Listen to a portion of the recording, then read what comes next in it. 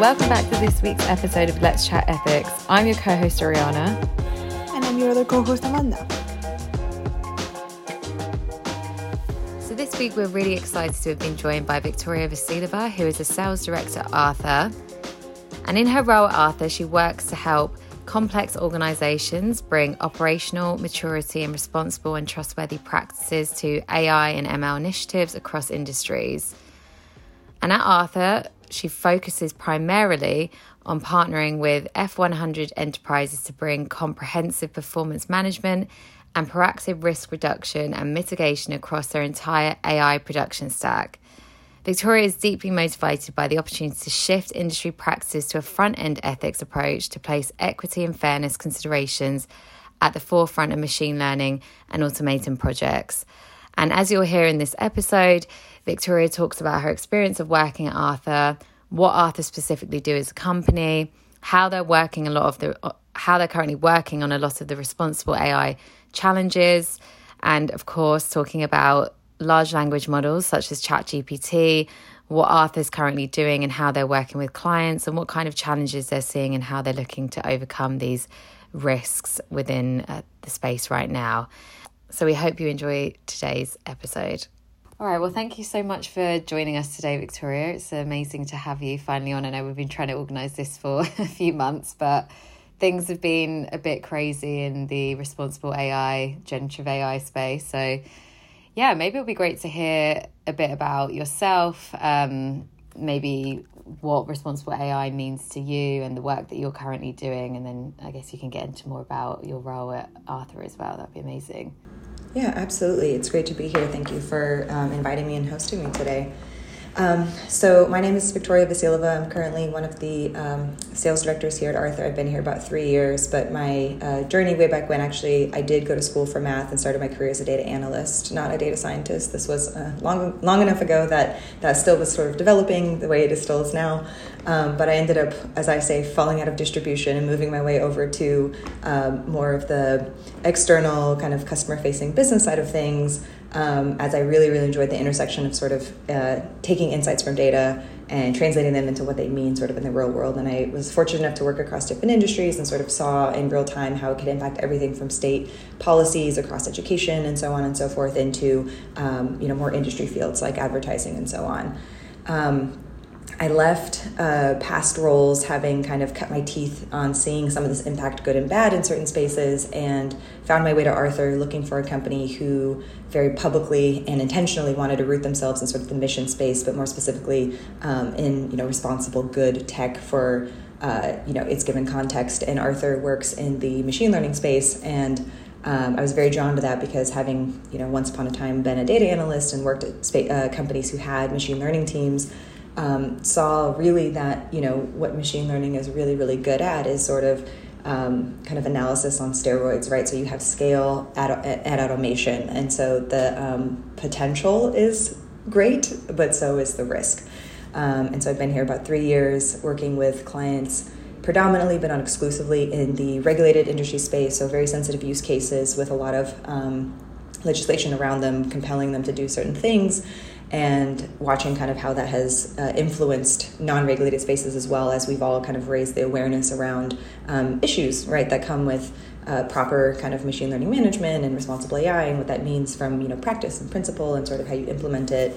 So I've been very lucky to get a preview into, how banks are doing it, but also how media companies are doing it and how tech companies are doing computer vision, you name it. We've gotten a preview of it. So it's very exciting, very interesting. Yeah, I think that's really cool. I think it's a developing, unique space. I know that there's a lot of, I feel like in the last few years anyway, there's been a lot of, I guess, startups or companies now that are focusing on these challenges of responsible AI, or maybe from the consulting side, the ML ops governance side. Mm-hmm. What would you say that in the work you do at Arthur, kind of you've seen as some of the challenges when you're trying to maybe approach organizations or them approaching you? What would you say their biggest challenges are in adopting, I guess, governance or responsible AI as a whole? Yeah, that's a fantastic question. So in the regulated spaces like financial institutions and healthcare, there's a bit more maturity around their model risk management practices. So these kind of practices already exist. They certainly need to be updated for modern technology, and there's a lot of work happening. We've seen across enterprises today where they're trying to modernize their tech stack, and that's a piece of it too. So sometimes implementing governance is an engineering or technical challenge, right? You have to begin to have these agnostic tools that can sit over everything, and you probably have a very mixed stack, teams that work on different things, and even sort of under existing security and permissions controls, right? So some teams have access to some data, some models, not all. How do you begin to put this under one umbrella and report on it in a very sophisticated fashion? It's no easy feat. So getting, one of the largest kind of buckets of challenges I would say is people management, or change management rather. You have to kind of educate a lot across the way why you want to do certain things, because some of it will produce kind of manual tasks that folks have to do. A few years back, right, we saw researchers out of Google kind of invent the notion of model cards, right? We've seen this adopted in various forms across clients that we work with. But pieces of that involve model owners and developers writing why they chose a given data set, what are the potential risks, et cetera, right? That's not something you can automate away ever, really. Pieces of it, but like at the end of the day, a person will have to do that. And there's, where there's people, there's problems. And so some people are more resistant to sort of doing certain things. But there's also a very real kind of brand and reputation risk that comes out, sometimes very explicitly. Sometimes you kind of read it between the lines, because there's this notion of, if I am looking for problems, right, then, and I find one, I have to document it. And if I document, I have to do something about it. And doing something about it could involve dollar cost, it could involve human cost. But even along that way, if it's documented, right, might it leak and make the headlines? And I'm very terrified of that. So we often ask in our sales processes and understanding why someone kind of cares about fairness monitoring, or even just like responsible AI, practices in general, we say like, what keeps you up at night? And very, very often the answer is, I don't want to be interviewed by Congress. I don't want a federal inquiry. I don't want my name in the paper. Like, it's literally that. It's not like, oh, we could be wrong. It's like, absolutely. But like, I don't want to be famous for bad things is like the thing that keeps people up at night. And we're talking like VPs, EDs, MDs, like very senior people at some of the largest F50 companies saying this. So I think it underscores, right, like sort of what their position is and the things they have to worry about. So I would say, that like I've definitely, we've changed our language. Arthur never has been in the business of fear mongering, because it really is like, there are no truly bad actors that I've encountered. It's like generally kind of textbook lack of knowledge or deep expertise in certain fields, right? And so as concepts around explainability or even fairness outside of very straightforward like binary classification tasks or something like that, right? It's much more nebulous. And so folks really don't know what to do sometimes, and they're looking for guidance.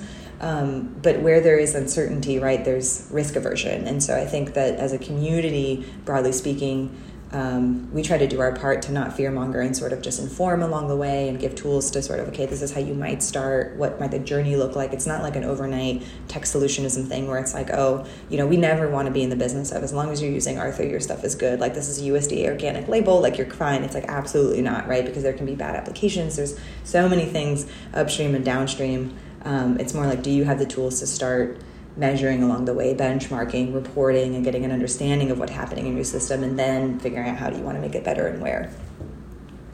I think that's it's very interesting. It makes me think of it's probably 3 or 4 years ago, maybe a bit longer, because with the pandemic I feel like time has become really elastic, and when I think it's last year and then I'm actually like, damn, that was 4 years ago. Absolutely.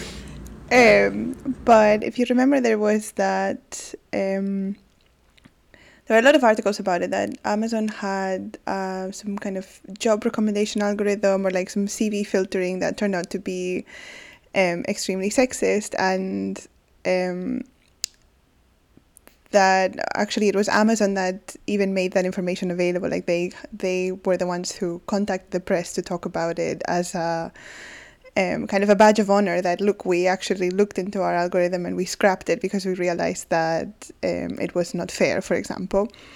And so I wonder if in some way maybe other companies could be encouraged to have a similar take on things that, okay, we might find, because all of this stuff is relatively new, and the ways that, like you said, there's a lot of uncertainty, right? Like, I think our data practices are changing, and even though GDPR is from like 2019, again, the last 3 years have just sort of disappeared into the ether, that I think we're all learning how to source data legally or ethically, and what are the boundaries of that. What, again, yeah, I think it's easy to think of fairness in the binary of gender, but actually going beyond that is difficult. So I wonder if I don't know if you think maybe that other businesses could be incentivized to look at it from this perspective, that it's like probably anybody who's doing machine learning can find some issues with their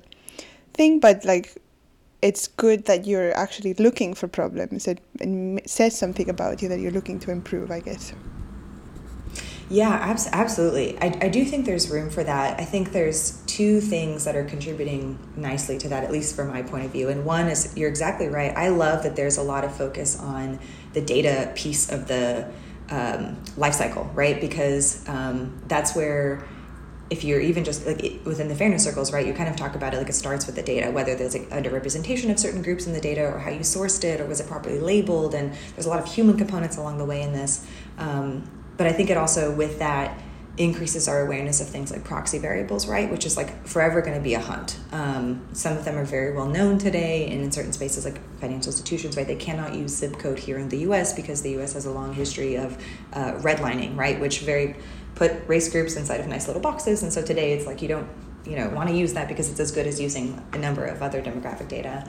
But I agree that that's one thing that's elevating sort of the awareness around, all the way from the beginning, what are potential things that can trickle down the life cycle. I also think that, in my 3 years at Arthur, I've already seen, like at the beginning, it was a lot of fear to go looking for anything at all. But today, as we've normalized, right, like setting the baseline that every machine learning model, right, there's that famous line, all machine learning models are wrong, but some are useful, right? So it's like, if you just accept that there's going to be some issues, and we can reduce people's fear of that, then it's about, okay, cool, great, we know it's there, we should just go looking for it.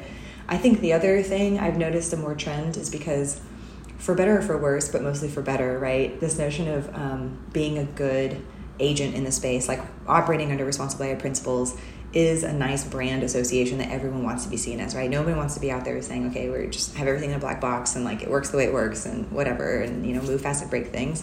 I think Amazon was in not a unique, but in a pretty interesting position to be able to do that, right? Because they're not a bank, they're not a healthcare company. Hiring is very regulated, sure, but they could say, if we come out, like it's not, if we say it first, then like we can't get in trouble from someone else externally. And I do think that they, to be seen as leaders in the space, it was probably very strategic, right, to sort of signal to the rest of the market, hey, right, we got this wrong, here's what we learned from it, we're out here talking about it, and then it will make it easier for the next person to do that. The second thing is, because responsible AI, specifically in the AI space, has become such a movement, let's say, I think it's had a lot of companies either adopt those principles and even adjust or see how they align into their brand values. Because outside of the regulated space where the law compels you to do some of these checks, it really boils down to, like, what is a company's culture? What are a company's values? What is the brand that they're putting out of? Because that's the only other check that I've seen really encourage any given group to do anything more sophisticated than just, I'm checking my model for drift and accuracy. Yeah, I think that all makes sense. I think, like you were saying, it being a movement as well with responsible AI, I think that everyone is wanting that brand association and looking internally about the leaders they have in the company, like how people can kind of follow that and what kind of internal checks they can do. I guess the hot topic on everyone's mouth and everyone's minds at the moment is generative AI, ChatGPT, large language models. Obviously, we can't not talk about that. I feel like that's something that everyone wants to hear about. How is Arthur approaching it, if you are able to speak about that? and what again are the challenges you're seeing with that? And I think if we even think about how the regulators are trying to approach large language models, it seems to be everyone doesn't seem to be completely clear with what's happening. So I'm just wondering what kind of, I guess, questions you're getting from customers, and how you're looking to overcome the certain challenges with that, and how you see it moving forward, basically. Absolutely. Yes, I spend these days all day, every day, talking about generative AI. Seemingly overnight, it's become a C-suite initiative at the largest enterprises, including the most risk-averse regulated ones. So all of our banking customers, our healthcare customers as well, and then we're seeing it's really greenfield in terms of the types of organizations. It's small, large, across all kinds of use cases, all kinds of industries. And so in that sense, it's really remarkable, right, this time to see just how this like relatively accessible tool on, you know, like a layman civilian level has, you know, already changed how people go through their days. But organizations are looking to take advantage of this. Really, one of the biggest advantages they see is productivity. So whether it's kind of internally or externally to their customers or users, that's what they want to take advantage of, because it's, imagine you have, you know, any enterprise or any company rather has a lot of information, right? Imagine you could feed that into a model and be able to sort of query against it to answer questions extremely quickly, right? As opposed to having someone have to go search or something like that. Summarize my notes, you know, tell me what's the most important thing, or hey, in this given data set, you know, like what's the average number of something or something like that, and just kind of to get real answers at your fingertips. From Arthur's perspective, we're really thinking about it at 3 layers. So there's the development layer where, you know, you're getting started with generative AI. You have GPT 3, 3.5, 4 as an option. There's the Anthropic Coheres, the Mosaics, you know, open source solutions. Which one do you choose, right? Which one's better for you? Well, you have to test and evaluate. So we've open sourced what we call Arthur Bench in that space to basically help you with that, where, okay, for a given prompt, how is it performing, right? And so we've got customers who have a variety of models underneath their products, and that's exactly what they're doing. Because like maybe for this particular product capability, GPT 3.5 was better, but you know, in a year from now, we're going to be talking about GPT 7, right? And so along the way, as these changes come downstream, what changes? Is it better? Is it worse? Which one is it actually good for? And how do you decide that? Then say you've performed some tests and you're ready to go live into production with maybe one or a couple. You do that. What you want to do, so that's kind of like your first line of defense, right? Is like you don't want to go live with a model that doesn't work as well for you. Then you're live. What you want to do is be able to protect yourself against some of the obvious biggest concerns around, okay, can I catch preemptively before it gets served to anybody PII or other sensitive data, or can I catch, you know, toxic, offensive or problematic language? Can I detect hallucinations, right? This is a big one with a lot of conversation happening because it's quite difficult. There are some researchers, there was a headline, I believe just last week in Washington Post, that some researchers don't even think it's going to be possible to catch all hallucinations, maybe ever, right? To sort of detect it extremely robustly, but along the way there are certainly ways you can do certain checks. So how do you at least, you know, put in some guardrails around that? In addition, right, things like malicious prompts. In certain spaces, this is going to be key, because if it is someone, you know, who's a bad actor internally, you're going to want to be able to find out, like, what are these prompts, but also like who is it, right? And then, you know, prompt injection and things like that. So that's what we call Arthur Shield. So that's kind of the Arthur firewall for LLMs. This is what we've seen the largest interest around, because in, for example, the regulated spaces that we've been talking about, you've probably seen the headlines where, you know, most of Wall Street has like cracked down and said you cannot use this, right, until we figure out how to do it with guardrails. Like they're the furthest from the position to be able to just like see, right? Kind of like OpenAI. It's like, well, here you go, world, go play with it and let's find out some problems in real time and just kind of patch. They can't do that, right? Regulators would never allow it. And frankly, they have some really, really, really sensitive information, right? That's either IP, kind of trade secrets, or like my personal financial information and social security number and so on and so forth, right? That like they cannot unleash kind of willy-nilly into the world. And so this is kind of that level of guardrails. And then finally, how do you bring all this into a monitoring platform, whether it's Arthur or something else, right, to kind of begin to optimize? So it's very common practice today that these organizations will incorporate some sort of human feedback along the way, right? Even if you're kind of playing around with ChatGPT, there's at least a thumbs up, thumbs down, and if it was good or not. Most products that are live today with these capabilities have a little bit more sophisticated kind of, feedback kind of input. But the idea is, how do you bring all of this together and create, a life cycle view of how things are going and where the problems are, and how you start patching for those. So that's the space that we're in. We're doing active research in the more nebulous spaces around hallucinations. But today we are detecting PII, sensitive data toxicity, and malicious prompts for a handful of customers, and going live with more every week. That's really good. I think of course, because I work in this space, the hallucinations is an important thing that everybody's kind of talking about, because they're so hard to detect, and I think the model doesn't even give you some indication that it's not sure about this. I remember there was that headline last week about some lawyer that used ChatGPT to write a motion, and then also used ChatGPT to check that it hadn't hallucinated. Yes. And then, of course, it had completely hallucinated the whole thing. And it's so interesting because the models, they don't know what they don't know. And I've been working in this area for, oh my God, almost 10 years. And I remember the early on generative models, that one of the big problems was that they always said they didn't know, because that's just a good, reasonable answer to almost anything anybody can say is, I don't know.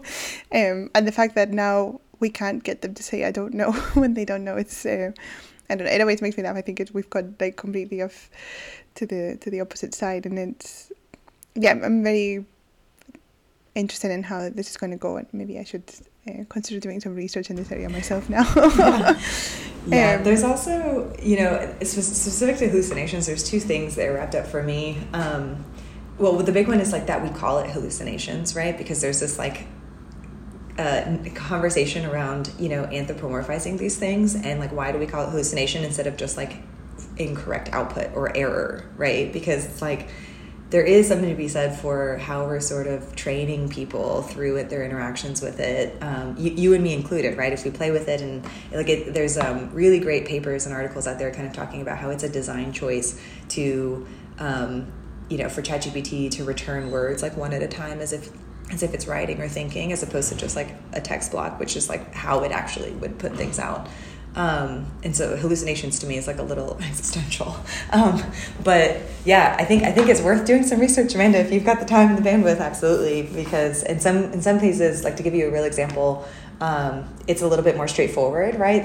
We have one customer who, they have a product and they have a bunch of product manuals. And so they have sent this to the model.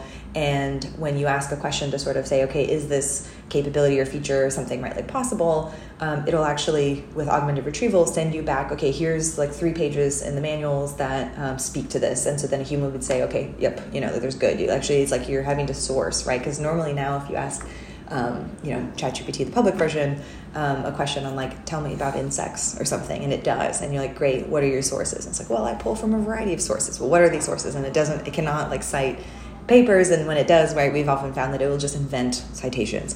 Another customer does code to, or text to SQL generation, right? And so you don't want to generate a SQL code for a column in a table that doesn't exist. That's a more straightforward check. You can say, okay, this is referencing literally a column that doesn't exist. That's kind of easier to catch. But if you ask more, broader questions or in certain use cases, our approach right now is to we have some beta customers, and to see, because it's so context specific. That's the other challenge in this space. It's for a given domain, for a given task, the kinds of, these things are going to look different, and how they manifest is going to be different. And so how you build something that guardrails around that is going to be an iterative thing for a while, because these things are very new. We have to remind ourselves, very new. Yeah, I think it's so interesting what you were saying about the anthropomorphism. So I actually published a paper on anthropomorphism a few weeks ago. Wow. So maybe there's a non-zero chance you have seen it and you were maybe actually talking about my paper. Maybe. Because it was making some waves on Twitter a couple of weeks ago. So maybe. Yeah, I'll go look it up. And I think it's such an interesting area. So we in the paper we're talking about all the factors of anthropomorphism in dialogue systems, and we talk about the even when ChatGPT is typing, quote unquote, then it displays the dot dot dot like it's thinking maybe just the same that our text messages do. And then I saw this paper that is even suggesting that we should actually grant personhood to large language models, which I thought was just absolutely insane and ridiculous. And I thought, wow, we really have gone really over the top with the anthropomorphism of these systems. Because, I think in the paper we focus more on the actual the way the systems themselves are anthropomorphic or sort of pretend to be human. But there's also, like you pointed out, the whole issue of the language that we use to describe these systems. Not long ago, I was listening to this video on YouTube about whether large language models are sentient, and this person that was speaking, I usually think of them as being very intelligent, having good points, but they said that, well, it's a really large neural network and my really large neural network is sentient, so how could we say that they're not? It's but actually neural network is just not really a good it implies so many things. Many things. Yeah, this is a problem now. I think there's everything in the news now is being really, really hyped into the sense of large language models or ChatGPT being sentient. And actually in the UK, we had a big podcaster. He put out an episode with someone from an ex-Google person who's basically said that, yes, AI is sentient and that essentially we're heading for doom. The world's heading for an emergency. This is bigger than climate change, etc., etc. But I think conversations like this are quite irresponsible to audiences that don't necessarily work in this space. So I was wondering, what are your thoughts specifically on this kind of doomer climate that we're seeing in the media now? It's kind of, to me, it's kind of taking away from the real today issues with responsible AI. So I was just wondering, what your thoughts are on that. I agree with that completely. I think the same thing. I think it's irresponsible is the word I would use. I also think, even just to take the onus a little bit away from the people out there saying that, it's not as informed, right? And I think the field, we've talked about it sometimes in the space, but I think generative AI no less requires an interdisciplinary look, right? So how can you talk about sentience? There's other people who kind of study this for a living, but also just our own views on what that means. I think we shouldn't ever. I personally think that we'll never achieve sentience with models. Is my personal position on that. I don't think we should talk about it that way. But I agree with you in terms of the public discourse around it. It's unfair because I think at the highest zoomed out level, there's already. People don't find AI and machine learning very approachable, right? They were talking about the majority of the public. Generally speaking, it's actually a tiny field run by a few powerful people and sort of highly technical people. We've done some work and there's products out there trying to democratize access to AI. I've heard people describe that as handing chainsaws to children. It's good and bad kind of things. But my point though is it's not a very approachable space, and I think conversations like that make it even less approachable. Meanwhile, though, all of our lives are being affected every single day by a number of models, from when we wake up to when we go to bed. And so it's really kind of unfair to say, well, there's this doom coming and what do you do about it? You have no idea, right? You kind of feel powerless, but nonetheless, models stay making decisions for you and determining your life all the time. And so I think it creates more of a divide. I also think, it goes back to the first point of it's not really fair to say that statement because it comes from such a narrow point of view, right? We have to continue to broaden the conversation and ask other people in different disciplines to kind of join the process and sort of give their perspective. I don't think we can have even the brightest computer scientists talking about sentience. I always, that whenever I hear that argument, that always makes me yeah, I think irresponsible is exactly the right word. That really distracts from the real issues. And like, I don't know why everybody assumes that like AI is going to be the Terminator, where actually it's the algorithms that are making decisions that we have to worry about. It's the things like maybe like Cambridge Analytica from a while ago, but these things are still happening. Those are the real like doom and gloom of even the like super addictive social media algorithms. That's the sort of thing that are truly concerning. And even like even when you think of the true problems are probably things like cyber security and those problems that are real threats now, where you have people trying to hack and get into certain systems. There's lots of problems we're facing right now that I think this whole futuristic, like you said, the robots and taking over the world and Terminator. But it's interesting. A lot of people do now see that, and I think, like you were saying, Victoria, there's like a divide now, where there's a section of people who, if you don't work in this space and you hear that, like, why wouldn't you believe that? If you're reading the BBC News and you hear someone who's super intelligent, who's computer sciences background, who worked at Google, who's worked at all the top companies, telling you we're all going to die and robots are going to kill us, you're obviously going to freak out. So I think it's and obviously the media full flame this fire so much. And it's just unfortunate, because I think there's a lot of issues that we should be talking about right now that, like you said, these decisions do impact our everyday life. Absolutely. It really minimizes what you've both said, right? Like that there are real harms already, and it's not that we have to feel doomed about them, but it's like the harm is already happening, right? It's just perpetuating. Like, models are just good at finding existing patterns and then, automating them at scale. I think that today, there's a lot of research happening to sort of understand what it's propagated, like existing systems, right? Like, if you just look at any time slice, like who was given credit, who was allocated care, who was XYZ thing, it's more of the same often. There's been some improvements, but it's like, we really need to be taking a look at just current applications, not these futuristic robot ones. So yeah, I would agree. We shouldn't take away from that conversation. I think those kinds of statements try to detract.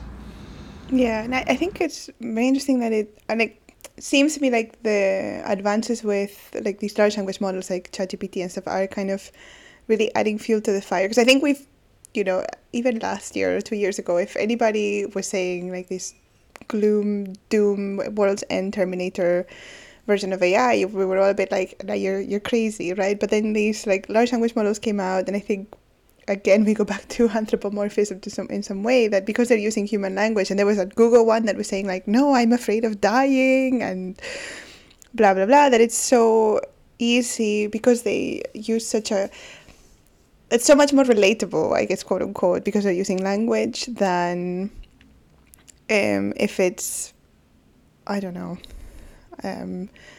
some kind of just classifier model of this thing gets allocated. It's much easier to ascribe intelligence to this thing, especially the language models now are so good actually at faking language that it's, they're basically native speakers of like 50 plus languages. We don't even know how many languages ChatGPT knows, right? Or GPT-4 stuff. And it's such a shame, because I think then people, like, it's so hard to explain to people that all these things are doing is faking language, basically. Just automatizing the process of language and truly nothing else. And then people start talking about these like emergent properties and all of that, when we kind of know to some extent that if you get the whole internet's worth of data, that's where like a bunch of task data is. So yes, actually, it's not an emergent property. The data for this task is actually in there. But it's really hard to explain this to lay people who don't really truly understand this. And then it's got all the layers of adding the anthropomorphic language about the systems, and the hallucinations, the like catastrophic forgetting was my favorite one. Definitely. Yeah, it's interesting. Like, every time I hear, because it is the case, like these models are trained essentially on internet data. Like, if that doesn't already kind of like make you afraid, right? Because it's like, this is the internet. But even, and then you have like, it opens doors around like copyright, right, and ownership, and there's a lot of, one of the most recent models, right, they were saying it was like a lot of news websites and other people's like reports and things, and it's like that goes into training, and it really muddies the waters on like who's ownership, like I guess like in the art space, right, like that's where really the conversation's mostly happening. But it really these are important questions we need to reckon with too, because it's like, whose data is it, and how does that impact any given field, right? And I think I saw this morning that Japan has decided that AI training is fair game, and it doesn't count. It's not a copyright infraction, right, to do it. And so you're like, some people are just going full steam ahead on any data you find. It doesn't matter, right? And we grew up in an age, right, where it's like the Facebooks and Instagrams and Snap and TikTok, et cetera, like this content is just out there. We probably couldn't have imagined or can't imagine some of the ways it's going to be used, right? So yeah, it's very concerning. And I'm glad you brought up, like you said, human language, and there are other languages involved, but like still truly like it's the best at English, right? And if like we kind of think about from a global perspective what this is going to do to like further increase inequalities, or certain assets, like both where resources are going, but even just sort of like the benefit of these things, right? Are we truly improving broadly or not? And I think we should always be keeping that onus on, like, we can't just improve for a very narrow set of people or use cases. Yeah, and I think also that only speaks a one very particular variety of English. Like, it's really hard to get ChatGPT to write in even something like British slang, right? Like, I think it's really very sort of standard American, but I think it's really interesting about the data. I just have one comment that we can... I was giving a lecture to my students at the NLP class, and I remember that I brought it up with them that OpenAI has, at the end of the day, scraped the internet for your data that you have produced, and now they're charging you to use the model that they trained on your data. And does that seem fair to you? And my students were like, well, they're providing a service. I'm like, yeah, but you've technically already paid for the service by providing your data. So arguably you are paying for your own, like, in a way. It's weird. And they were like, yeah, maybe it's a problem, but like, okay, fine, guys.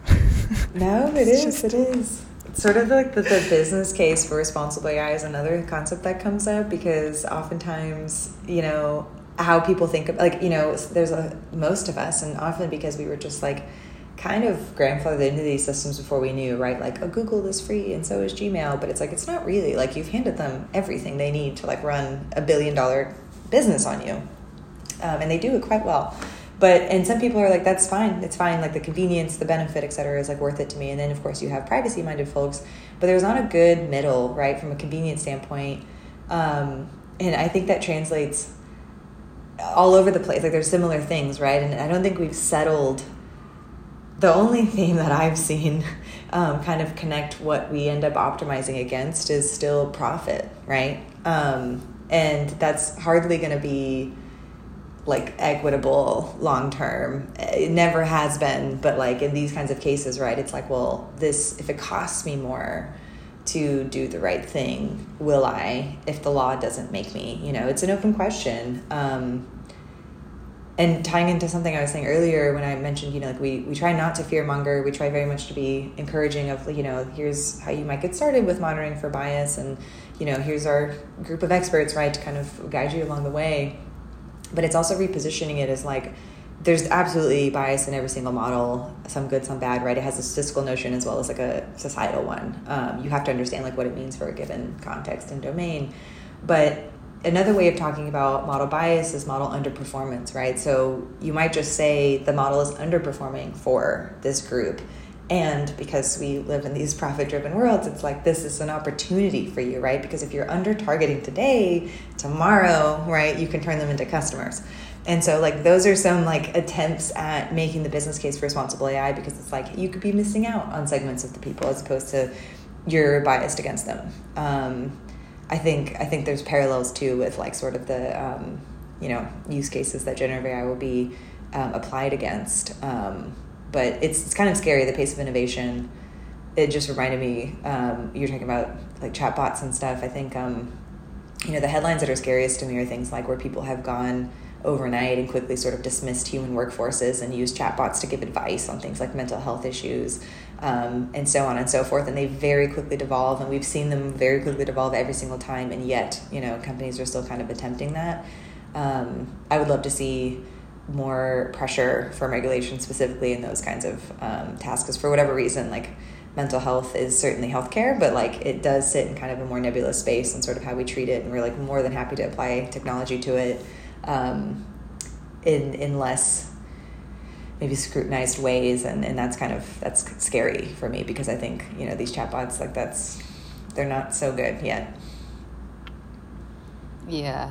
I think, again, when we were talking before, you were talking before about irresponsible, I think it's very irresponsible to have a chatbot on answering mental health questions, because again, that's, if you take it into the sentience, and that's giving a chatbot the thought that they can have some kind of emotional intelligence to answer such kind of questions if someone's putting some serious mental health thoughts towards them. So yeah, definitely irresponsible. But I guess just conscious of time, and I was thinking that maybe before we close out, just to end maybe on a positive note, and ask you what kind of the progress or opportunities you see in this space for our audience, where you kind of see the most progress happening, and what kind of opportunities you see there.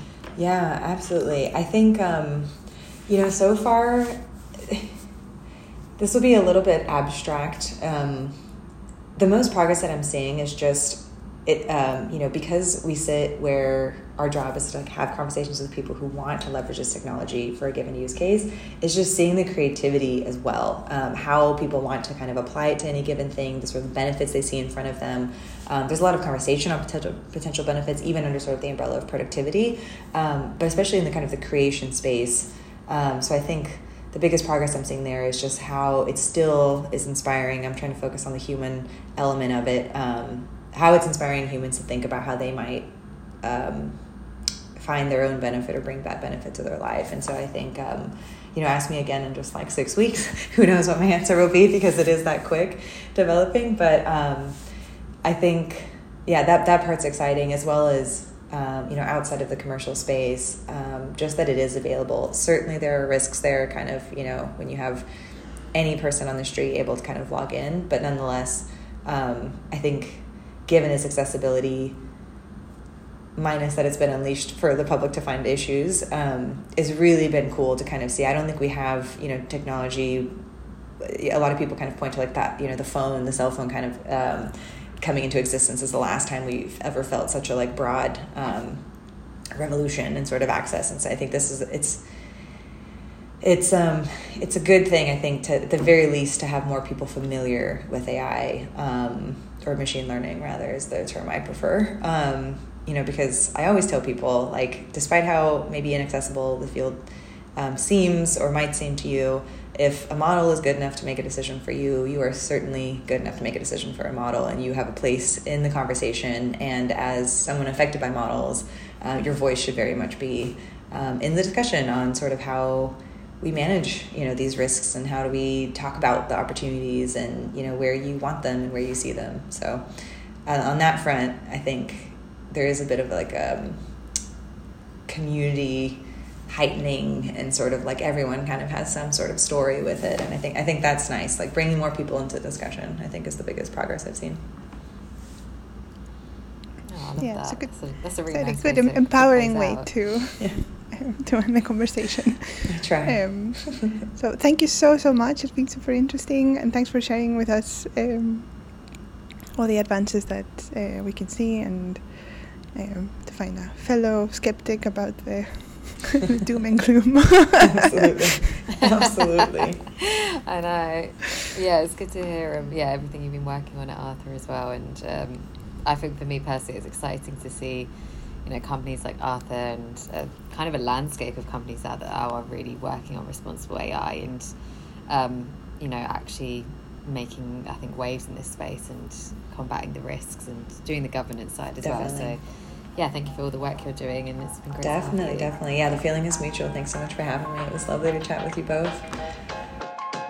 So thanks so much for tuning in. And as always, you can follow us on Let's Chat Ethics on Twitter and Let's Chat Ethics on LinkedIn, let's.chat.ethics on Instagram.